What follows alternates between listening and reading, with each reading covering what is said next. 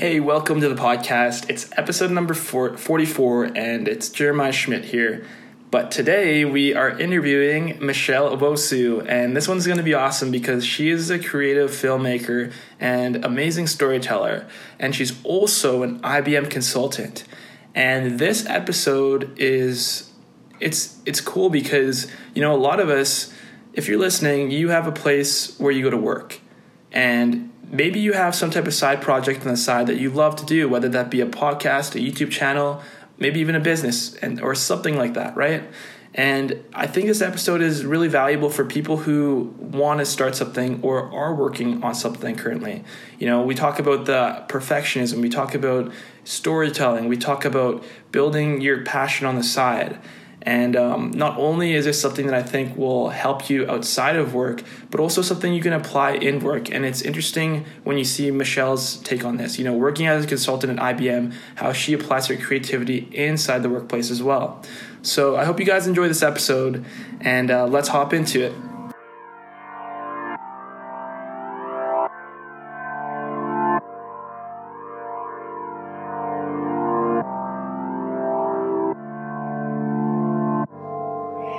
Well, thank you. Thank you very much, Jeremiah, for that wonderful introduction. I'm really happy to be here and be interviewed by you. You have a great podcast, so I'm excited to be a part of it. Thank you. Thank you. Yeah, no problem. A little bit about me. I am filmmaker / screenwriter, as well as I am associate consultant at IBM. I specialize in change management, which means I help to manage the people side of change when we're rolling out a technological solution like a CRM tool or like Salesforce.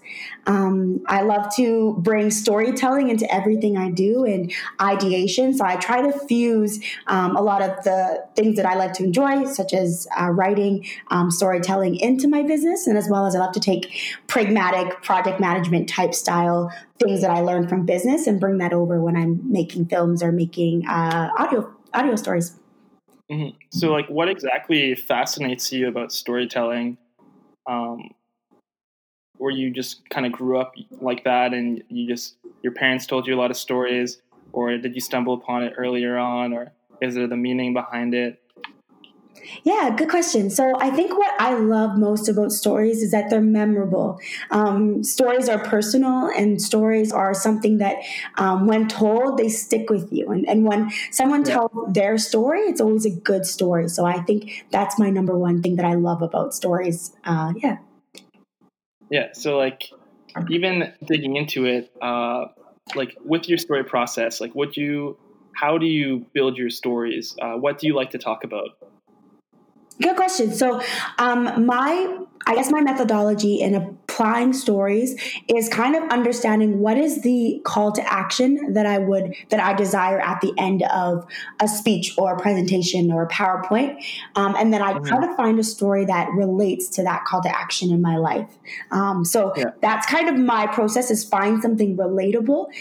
If I'm talking to somebody who's very family oriented, I might tell them a story about my family or my personal experience. Or if someone's a little bit nervous, I might share an embarrassing story. But I guess the process in that is kind of, you need to really be creative in remembering the stories or the experiences you've had in life, but it's just kind of tying each story to a certain situation.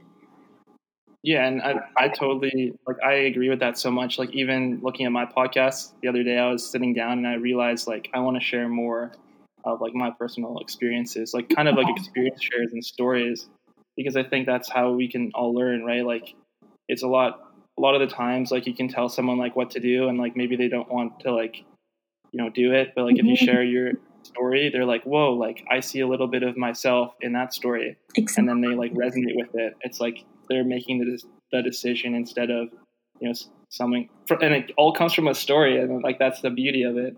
Exactly. And it's their choice to act on it or not. It's kind of not just being like, go and do this. It's kind of like, this is why I'm telling you, you know, it's your choice, but I've let you know. Yeah.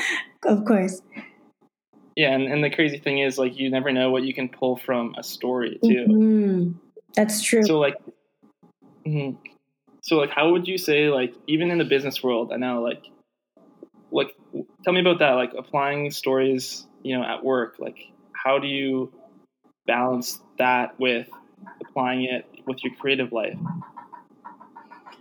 Yeah, I guess a good question. And I think in that regard, I mean, sometimes you have to know your audience because often some people just aren't going to take well to stories. Or if you go down that path, they're going to think it's very fluffy. So it really depends in knowing your audience. Sometimes it's a big risk to take a story, to tell somebody a personal story, maybe a mistake that you made, or even a fairy tale. Sometimes there's lots of great Aesop fables that, people can resonate with, and all of those stories can be a risk because you can lose your audience immediately with the wrong one, or one that is not maybe at their understanding level, or so definitely I think storytelling is the hugest risk, and that's why I think it's so effective, because often when you're telling a story, I mean, it's good to preface with, hey, you guys might not like this, or this is a big jump for me, so that they know that you're taking a risk. But I think, that's the balance. Because I think in screenwriting and filmmaking, you're making risks every day. You're kind of expressing yourself, and you're being creative, and you're being very vulnerable, and you're taking huge risks, financial, also time-wise. So definitely taking that ability to take those risks and understand that at the end of the day, I was just expressing myself, and I can't get mad at myself for being me. That's the one thing that I hold as my anchor in making those choices.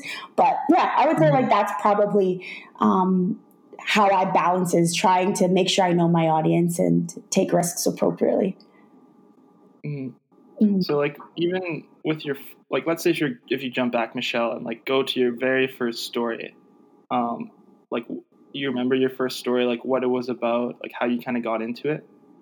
Yeah, good question. So the first story I ever wrote was a children's book, and it was about a boy named Kofi that teaches his mother how to speak English and to kind of navigate the city. And that was born out of my own experiences with my mother. So she came to Canada in the 90s, and she was the only Ghanaian woman in the whole entire small town of Kitimat, British Columbia. So for her, learning English, was very difficult. And often me and my siblings and I would kind of coach her and teach her and help her do things. I think it was a little difficult for us because, most parents would read books to their children at night, but my mother couldn't really do that, but she could share her stories. So she shared a lot of stories that she knew from memory about herself growing up. And so this was a children's book that I had written just to kind of, sympathize with a lot of immigrant children that come over to this country and are the ones kind of helping their parents navigate the world, because they pick up things a lot quicker, and kind of that dynamic switch where they're the ones kind of guiding them. So that was just a little children's book that I wrote, and it showed me that I love writing stories that matter, and then I also love writing stories about my own experiences, because I find that I can really get to the heart of the matter and connect with people on a deeper level. Yeah, and I love that.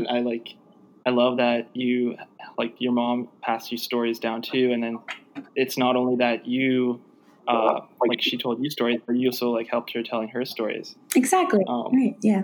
Yeah, and like it reminds me of like growing up. I had my grandmother. She used to tell me some stories, and I just like loved it. I wasn't good at telling stories, but I just like loved hearing them, and just like, oh, there's something about it. Yeah. What was one of your favorites? Like she would just tell me like stories of her like growing up from the past, like what my dad was like when he was young, or what life was like, or she was really into like history and like World War II. So she would like take these like I would be like young, like maybe 5 years old, and I would ask her like some weird question about like the war or something, and she didn't really want to get into that, so she would tell it as like a story. That's really sweet. But yeah, so like looking back at like with Coffee in that book. Right. So when you make your stories, are most of them just based off like your life experiences, and then you translate them into your story?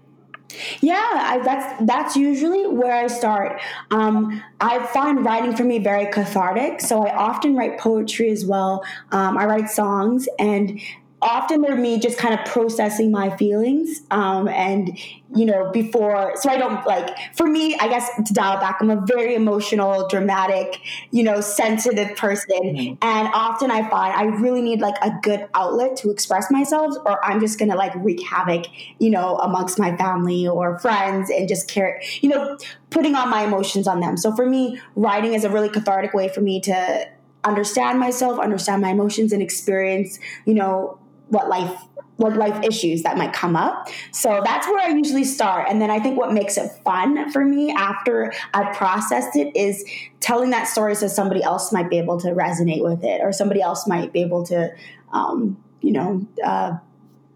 benefit from it in some sort of way, so that it's not, that pain is not for naught, or that fun experience is not going to be shared. I think it's pleasing for me to be able to share it with somebody else, because then it makes it worthwhile of having to go through it. Yeah, and I love that too. Like, it's like when you share your stories, maybe someone's going through a similar experience, and like without you sharing that, they'll never be able to.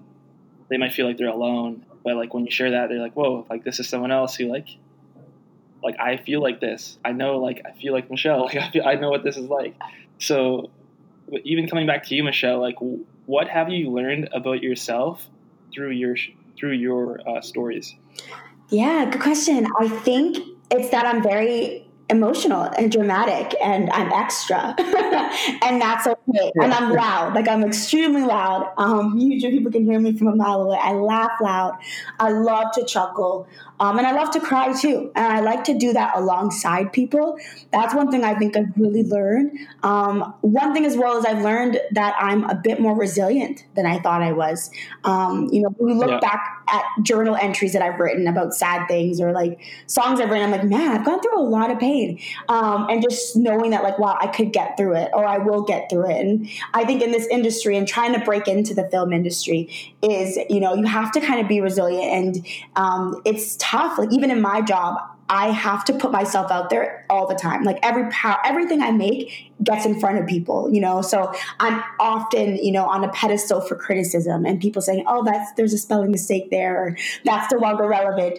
And, just learning that like, that's okay, and kind of compartmentalize that. So I think it's learning that I'm resilient, learning that, that bad things happen. And then at the same time, also realizing that other people are going through things, just the other day, I went to get a new ID tag because I forgot mine. And the guy came downstairs to help me out, and he like didn't even say hi or anything like that. And he was being super rude and short with me. And I was like, man, like what's up with him? And then I looked over to his computer, and I saw just a long email that had been written, to him. And I guess that's kind of nosy. I didn't see the details, but I was like, man, he probably just got an email that he didn't want to read, and now he's upset. And it's like, it's just learning that everyone's going through something, and not to take things too personally, and to move on and just be the best person that you can be in that moment. Be yourself. Yeah, no, I totally love that. Like, I think by you sharing your stories, like what it shows me is like you are willing to represent yourself. Like you're willing to like go out into the world and like show like the authentic version of like Michelle. Like this is your art. It's like it's something unique, and like no one can ever take that away from you. And like even let's say if we dive into more like jumping into like how to improve your communication, and because like you're like a great communicator, Michelle. I'm just gonna say that flat out. Like you're really good. Like what would you say to someone who is struggling with communication, maybe like young in college, like 18, 19 years old, and they want to get better? What would you suggest to them? How could they improve? Good question. And I'll throw that back to you as well. I think you're an amazing communicator, and you're definitely somebody who like makes me want to go represent myself out there in the world, because you do it so well. So thank you. But back to your question. I would say number one thing is you have to take full responsibility for the words that come out of your mouth. And the way that you present yourself. You own 100% the communication. If you send an email and somebody comes back and says, I didn't understand what it was, you can't blame them for being like, man, you should read between the lines, or like, ignore that comma. You should have understood it. It's 100% your responsibility to to communicate effectively. And with that comes a lot of authority. And I don't think people realize that when you actually own or have ownership of the communication you share with people, you should then make sure that what you're saying matters, that what you're saying is concise, that what you're saying is not going to cause any issues in the future. That you're being as kind as you possibly can. So it's that you own it 100%, and that. And I think it's difficult to take on that much, that you own it. But if you live your life that way and if you communicate that way, I find you're going to be a lot more concise. You're going to be a lot more focused. You're going to be a lot more kind. You'll understand that your words do live on, that they do matter to people, and that they're important. Often it's when you take that ownership, it's, getting someone to read your work, having it go over and ask if they understand it, reading it backwards, for looking at punctuation. Grammarly is absolutely amazing. I use it today. I love that. Yeah, it's awesome. It's free. And then also it's the follow-up, right? Like after you've sent that email, if no one's gotten back to you, or after you may have dumped somebody and you're not sure if they took it the right way, it's following up with them and saying, hey, did you understand what my intent was? And if they say no, take that opportunity to then re-explain it. And if they just don't want to understand, and some people will choose not to understand, but you should still gain that commitment of like, do you fully understand? If it's not that you understand, maybe you just don't agree with it. And if they don't agree with it, then you've done your job. People can hear it. If they don't agree, that's their choice. You've done your job in making sure that they at least hear you out. So that's probably my thing, is you own 100% of your communication. Yeah, and I love that too. And like, I think one thing I'm learning from you really comes down to just like taking ownership, like really representing yourself and like going out and, just kind of just like showing up. Like I think it's really important. And like even coming back to when you, like, I know your audio film, I listened to it. It's called The Elevator, and it's great. And one thing that fascinates me about it is like you decided to show up. You decided to like put that out for the world. And I think there's a lot of people in life right now who have like this creative spirit, who have like this some type of artistic form, but they're like maybe they care about like what people think about them. Maybe they just like, I don't know, they just like don't feel like it's not good enough for the world, but they never really get started. And I think that's what holds them back. And what I want to ask you is like, how do you overcome that barrier? How do you have like a story or an art form that you want to express with the world and share that with people, even when you feel like you're not really confident with it?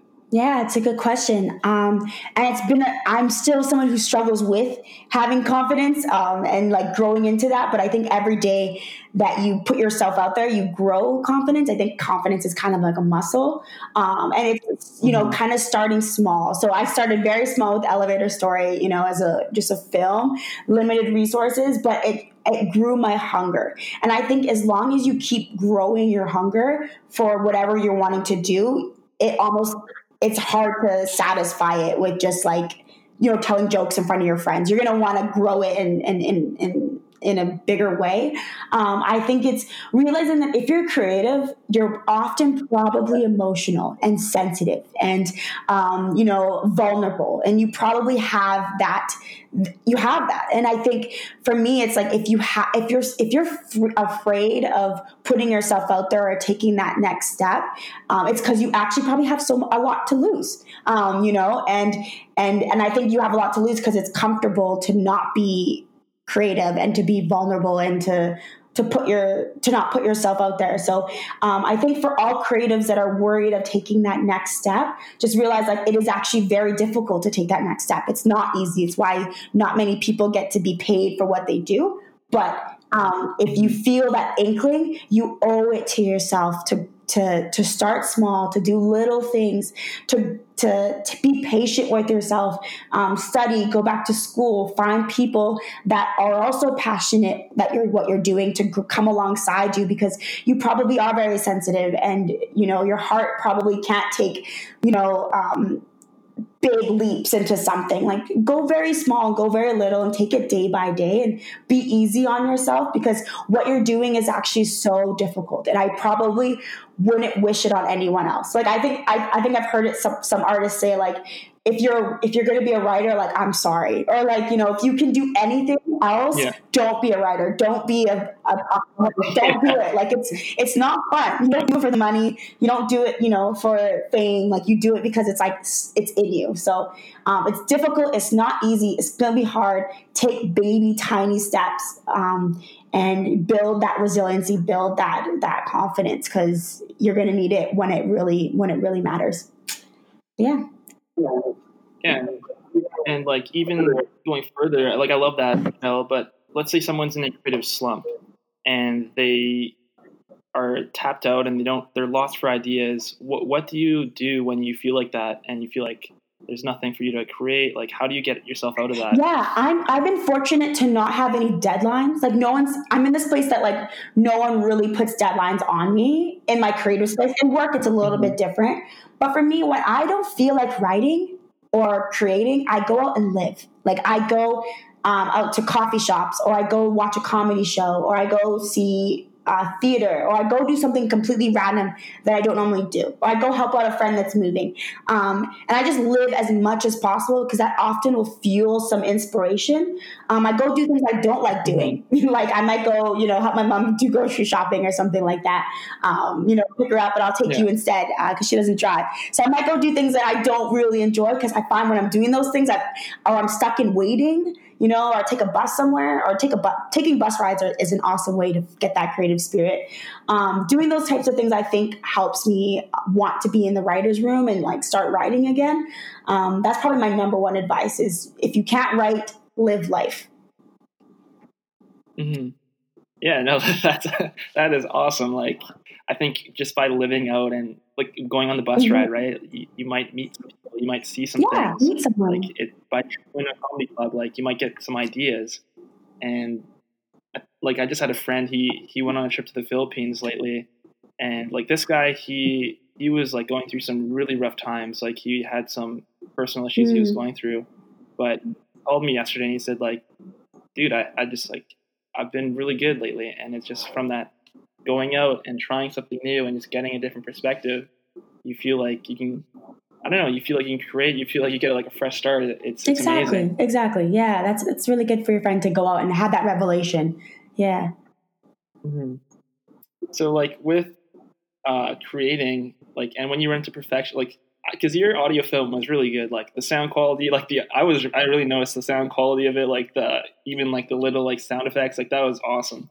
And, like, were you always like do you consider yourself a perfectionist, and how do you overcome, like, with your creative work, perfectionism, or do you think it's a good thing? Do you think it's a bad thing? What are your thoughts on that? Yeah, good question. So I'm a perfectionist in some areas of my life. It's really weird. Like, if you look at my closet right now, you'd be like, this girl is not a perfectionist. But when it comes to things that, like, I put out, sometimes I can be very, very detailed about it. And I think it's because I'm, like, sometimes if I have a vision or I see something the way it is, I can't stop until it's right. And it's something that I think will make me be a really good director someday in the future, as a goal, because if I visualize it, like, I just need to see it that way. And it's annoying. It's definitely not a great thing because, you spend a lot of time fixing something, but it speaks a lot to me, but there's not many things I'm perfectionist about, like, I haven't been able to find my hairbrush this morning and I just walked out without it. But yeah, so I think it depends, depends on what I'm doing that I care about. Like, if I'm throwing a birthday party for somebody, I will go all out and I will, like, make sure everything's perfect, the cake is perfect and all that fun stuff. But yeah, it depends. And I think to speak to that, I just read this book called The Four Tendencies, by, I forget her name actually. I'm really bad with names. Anyways, by Gretchen Ruben. And basically there's like 4 tendencies. So one of them is like the upholder. The first one is the upholder that she talks about. And this is someone who's very organized, but doesn't need to be told what to do, can have all internal accountability and get stuff done. And they don't understand why people can't get things done. And then there's the person that is the obliger. And this person needs external accountability to get something done. They usually won't do it unless it's impacting somebody else. These are people that are good at teamwork. They care a lot about people, all that kind of stuff. I'm an obliger. Then you have your questioner, who's somebody who won't do anything until, they're being questioned. They won't do anything until they get an answer or, before they act. And then you have your rebel. So that's somebody who's like a Steve Jobs that has a vision, won't do anything unless, that like they won't be told what to do. If you tell them to do something, they'll probably do the opposite. Very emotion based. And so for me, one thing I know is that when I'm doing something for other people, I usually make sure that it's completely perfect for them. But if it's for myself, not so much. So that's like something that I know. So I'm definitely a perfectionist for other people, but for me, like I don't usually take much time for myself, and that's a problem. So I'm learning to balance right now as kind of scheduling more like relaxation for myself and love and all that fun, fluffy stuff.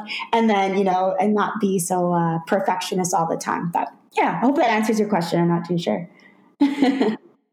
Yeah, no, like I found that really interesting. Like I know that, like I was thinking about that too, right? Like you go out and you make things perfect for everyone else, but you don't make things perfect for you.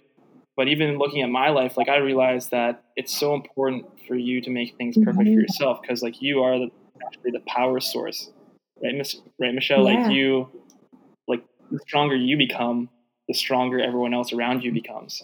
And that's like a way of thinking that I never really thought about much. Like I thought about like just always like make sure everyone around you is like good, but realistically it's like it's a mixture of both, right? Like where do you see yourself in like 5 years, let's say, with all your creative work? Like what do you want to see yourself doing creatively? Good question. I think in 5 years, I see myself probably giving an award at the Oscars or accepting one. No, I'm just kidding. I think I see myself definitely producing films full time. I'd love to get into being a radio host or a talk show host. Those are some things that I'm definitely interested in. I enjoy improv, so I do improvs on Saturdays, and I would love to go into acting at some point. That's kind of where I see myself in 5 years. I guess another thing I want to ask you too is I know you mentioned that you like proverbs and like words of wisdom. What really sticks out to you there? Yeah, good question. My parents are both from Ghana, West Africa, and they, for them, West African proverbs are things that kind of just came out naturally. And there are a lot of things that my dad would say, especially for kind of corrective action. One of those favorite ones, and this is something you would obviously say to a preteen girl with friends, is show me who your friends are and I'll show you your character. And, that always was a difficult one to swallow for me because I'm like, I love my friends so much. But, as you get older in life, you start to realize, okay, I really need to surround myself with people that are going to shape me and mold me to be, the best person that I can be. So like, I think there's a lot of proverbs that my parents kind of just shared with us to as we got older, and they kind of just stuck in our heads, and you kind of just remember it. And then I think it's cool because there are things that you can kind of pass down to your children, and another one my parents love to say is, how did it go? It was about, the left hand should never know what the right hand is doing.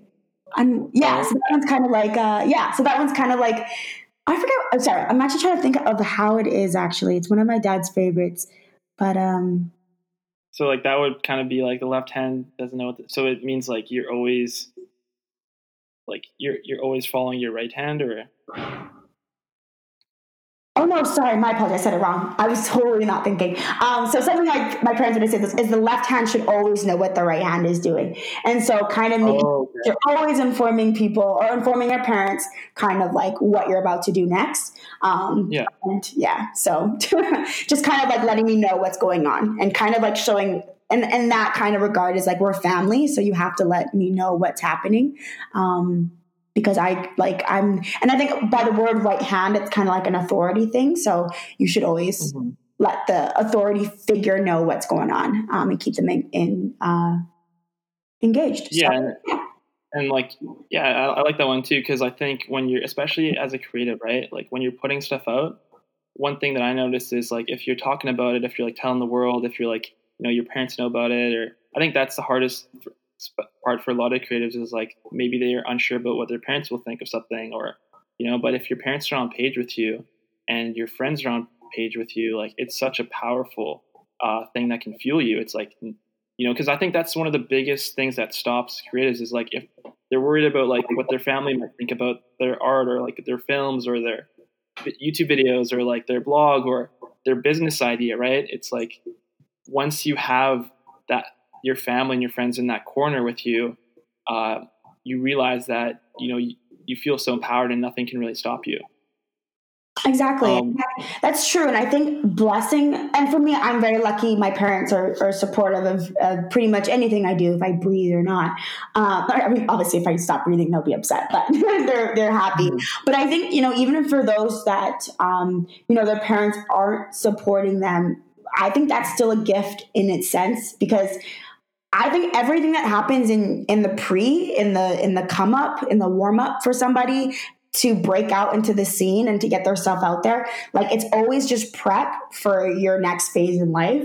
And I think if you have parents or family that isn't supportive, it's only going to build that resiliency so that you can overcome it later. Because it's one thing when your family doesn't like what you're doing. It's another thing when you have 1,000 trolls on the internet telling you they don't like what you're doing and still having to push through. So I think if you can fight that and overcome that, like you can overcome anything. So it's helpful, yes, to have that support, but it's also helpful to not have that support, because often you have this attitude of what do I have to lose, So each one works, I think, for depending on what you're doing.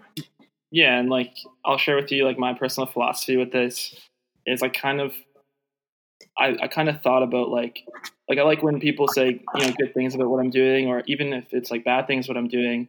Like I'm not really zoned in on those areas, but I'm always trying to like see, okay, like how do I assess this? Like my inner voice think about this? Because I think in the end, no matter how many people like what you make, or like how many people hate the art that you make, or at the end of the day, when you put your head down at night and you're like sleeping, it comes down to like, how do I feel about this? Right. It's like, how do I think of myself? Like, how do I actually like what I'm doing?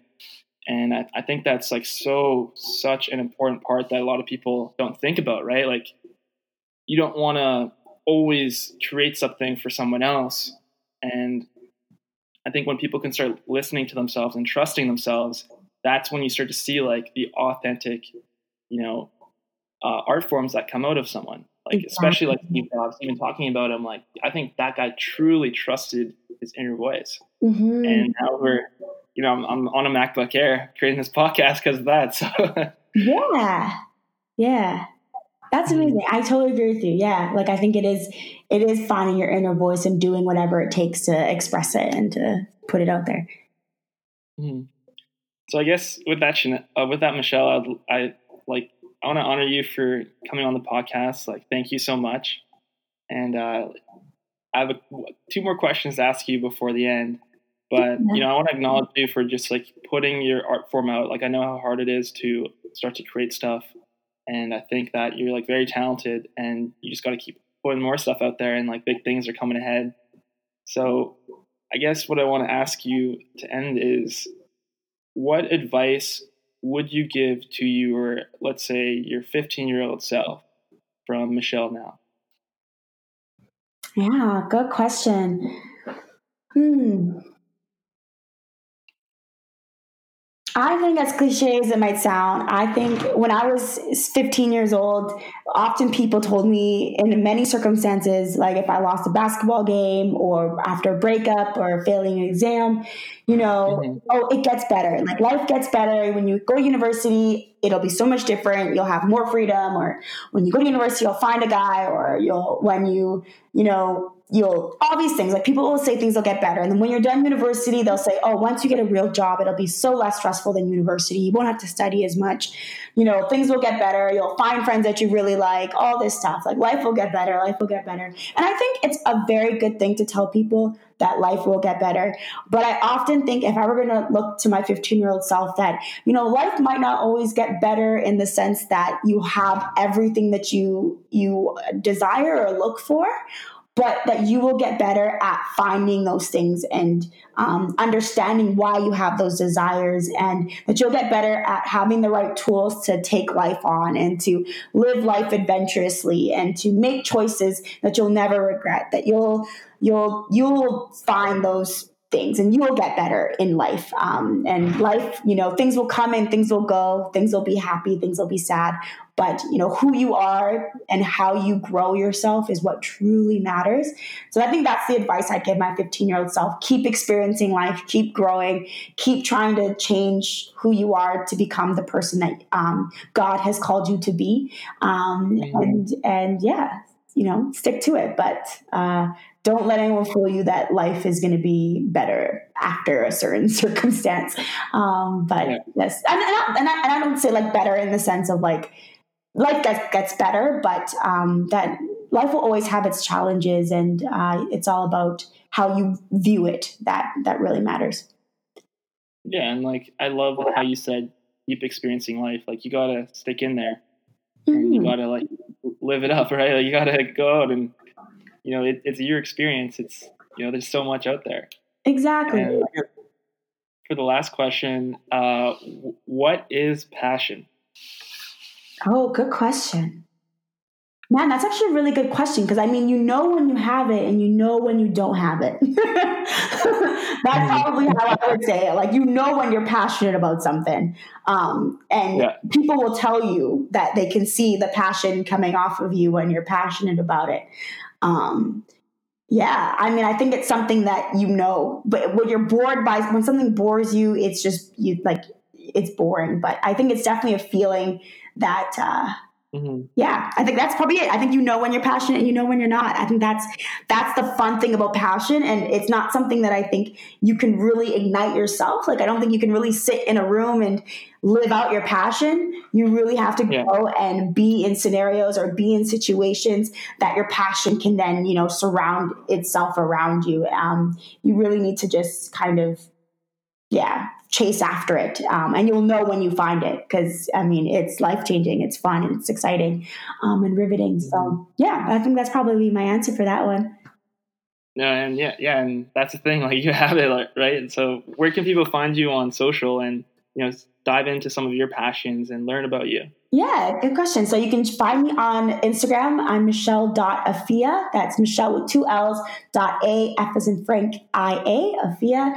And then my Twitter is Michelle Owusu. So that's Michelle with 2 L's again, O-W-U-S-U. And then I'm also on LinkedIn, Michelle Owusu there as well. Happy to connect. And awesome. And I'll have these in the show notes below. And also, what about your audio film?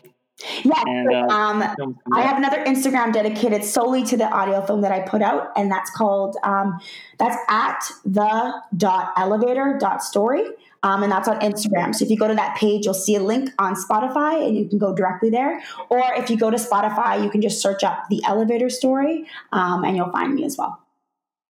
Awesome.